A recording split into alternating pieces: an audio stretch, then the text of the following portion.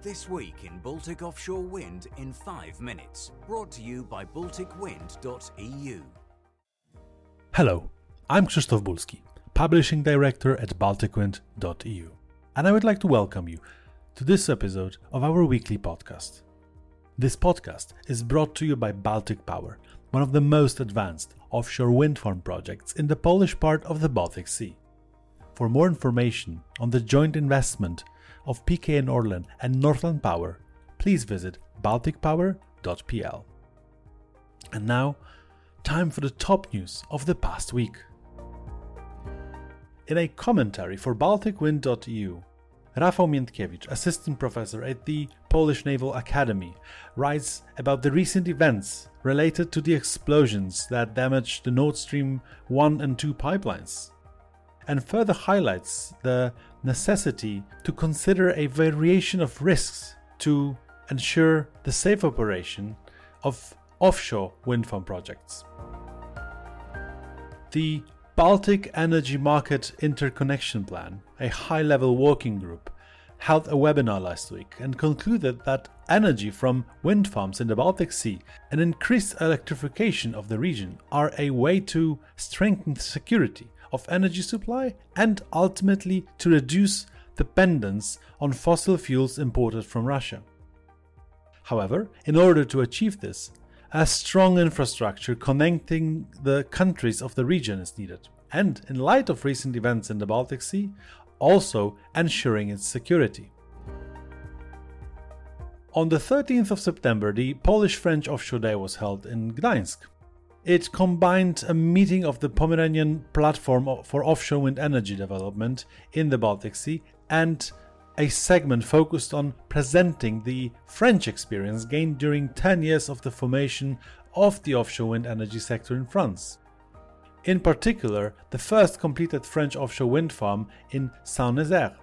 If you missed it, you can now find an article summarizing this event on BalticWind.eu. The 8th DISE Energy Congress in Wrocław has come to an end this week, and this year's edition of the Congress was held under the theme Security of Energy Supply in Times of Transition.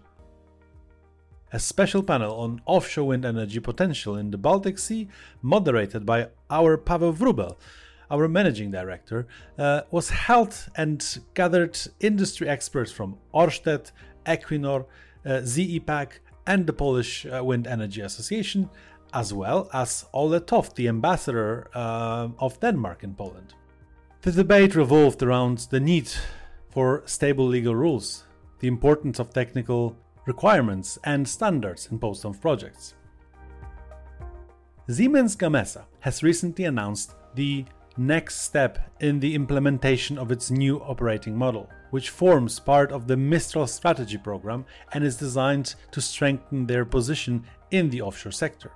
Siemens Gamesa claims the new operating model can severely impact around 10% of the workforce, which corresponds to 2,900 positions globally.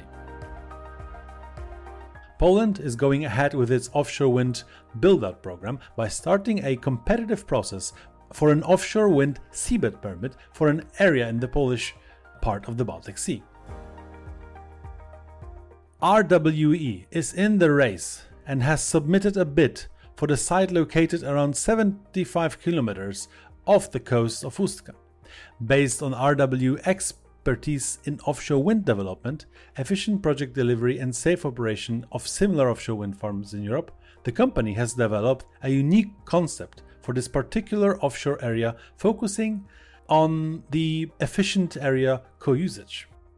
And as the Russian aggression continues, we continue to closely follow all information related to Russia's war against Ukraine and its consequences, which are relevant for the offshore wind industry in the Baltic Sea.